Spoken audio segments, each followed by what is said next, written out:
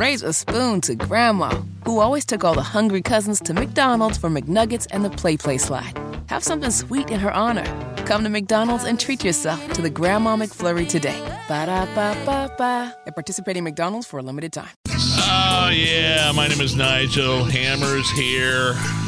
Flip-flop Fauci is in the news. So many flips, so many flops.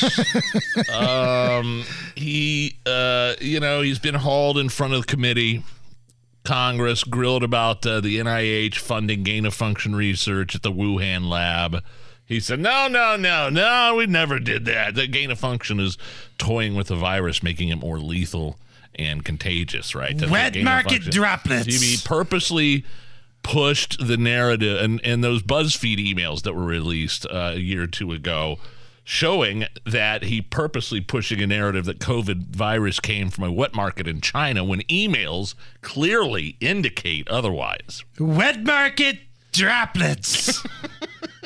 Could have been a bat and a wet market droplet. So Rand Paul has been an ardent enemy of the Fauci and has questioned him over and over and over again and under oath about all this stuff.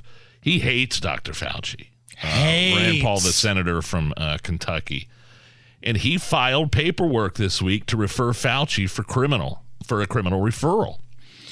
Now, I don't know if anything's going to come from this because last time I checked, this was a Merrick Garland Department of Justice. And depending on which state that you do this in, you could find another very liberal attorney general that will be saying no thank you to this. Because as much as the left says that Trump supporters are in a cult, the left is like that with Dr. Fauci.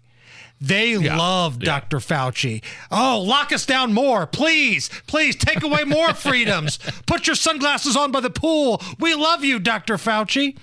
So yesterday, Rand Paul, speaking to Fox News, broke down exactly why he has decided to file for this paperwork for criminal referral.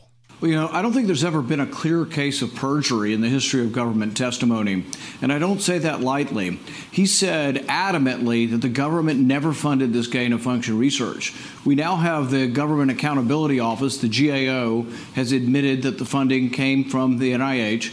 We have the acting director, Tabak, of the NIH, admitting it in writing that it came from the NIH. But now we have really the smoking gun, and that is Fauci in private saying the opposite of what he was saying in public. When he was publicly telling me that absolutely we did not fund gain-of-function research in China, he says privately, we are suspicious that the virus has been manipulated, and we are suspicious because we know they are doing gain-of-function research. He then goes on to describe the research, and it's exactly the research that the NIH funded. So he's caught dead to rights here, but we have an incredibly partisan Attorney General Garland who's refusing to act. Yeah. So I've taken the extraordinary step of actually going to the local U.S. attorney in D.C. to see if he will act. Now, the problem is there are partisans littered throughout the legal system, and people are seeing this. You don't get prosecuted if you're a Democrat under this administration, no matter what you do. And he's 100% right. The justice system in this country is now basically one-sided. There are two tiers of justice.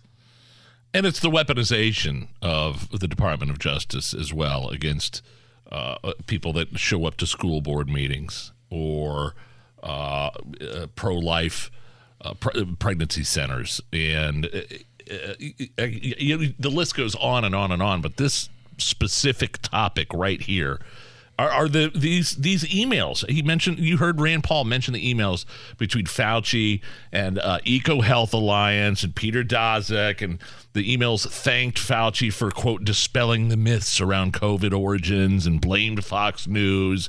And he's the guy, this Daszak guy, that ran the firm which took grant money from Fauci and gave it to the Wuhan lab. You see what I'm getting at here? Everybody understand? If Fauci, the head of the NIH, The National Institute of Allergy and Infectious Diseases gave grant money to EcoHealth Alliance, and they turned around and gave millions of dollars or hundreds of thousands of dollars to this Wuhan lab, and those scientists screwed up in the experiment and got COVID out. There's a big conflict of interest and a reason why the narrative was perpetuated that it came from a wet market instead of the Wuhan virus lab that was a few miles away. Okay, here's what I want to have happen. On the count of 3, I want everybody, whether you're in your car, at work, or here in the studio, and this means you, Allison, on the count of 3, in your best Dr. Fauci voice, say the word droplets. Okay? 1, 2, 3. Droplets. Droplets. I need to get Allison, you're not skipping out on this. Microphone. Droplets. Thank you. Allison tried to do it not on the microphone. I was hoping you didn't notice that. I love it when we make Allison do stuff. Just whatever it is. I love it. Raise a spoon to Grandma, who always took all the hungry cousins to McDonald's for McNuggets and the Play Slide. Have something sweet in her honor.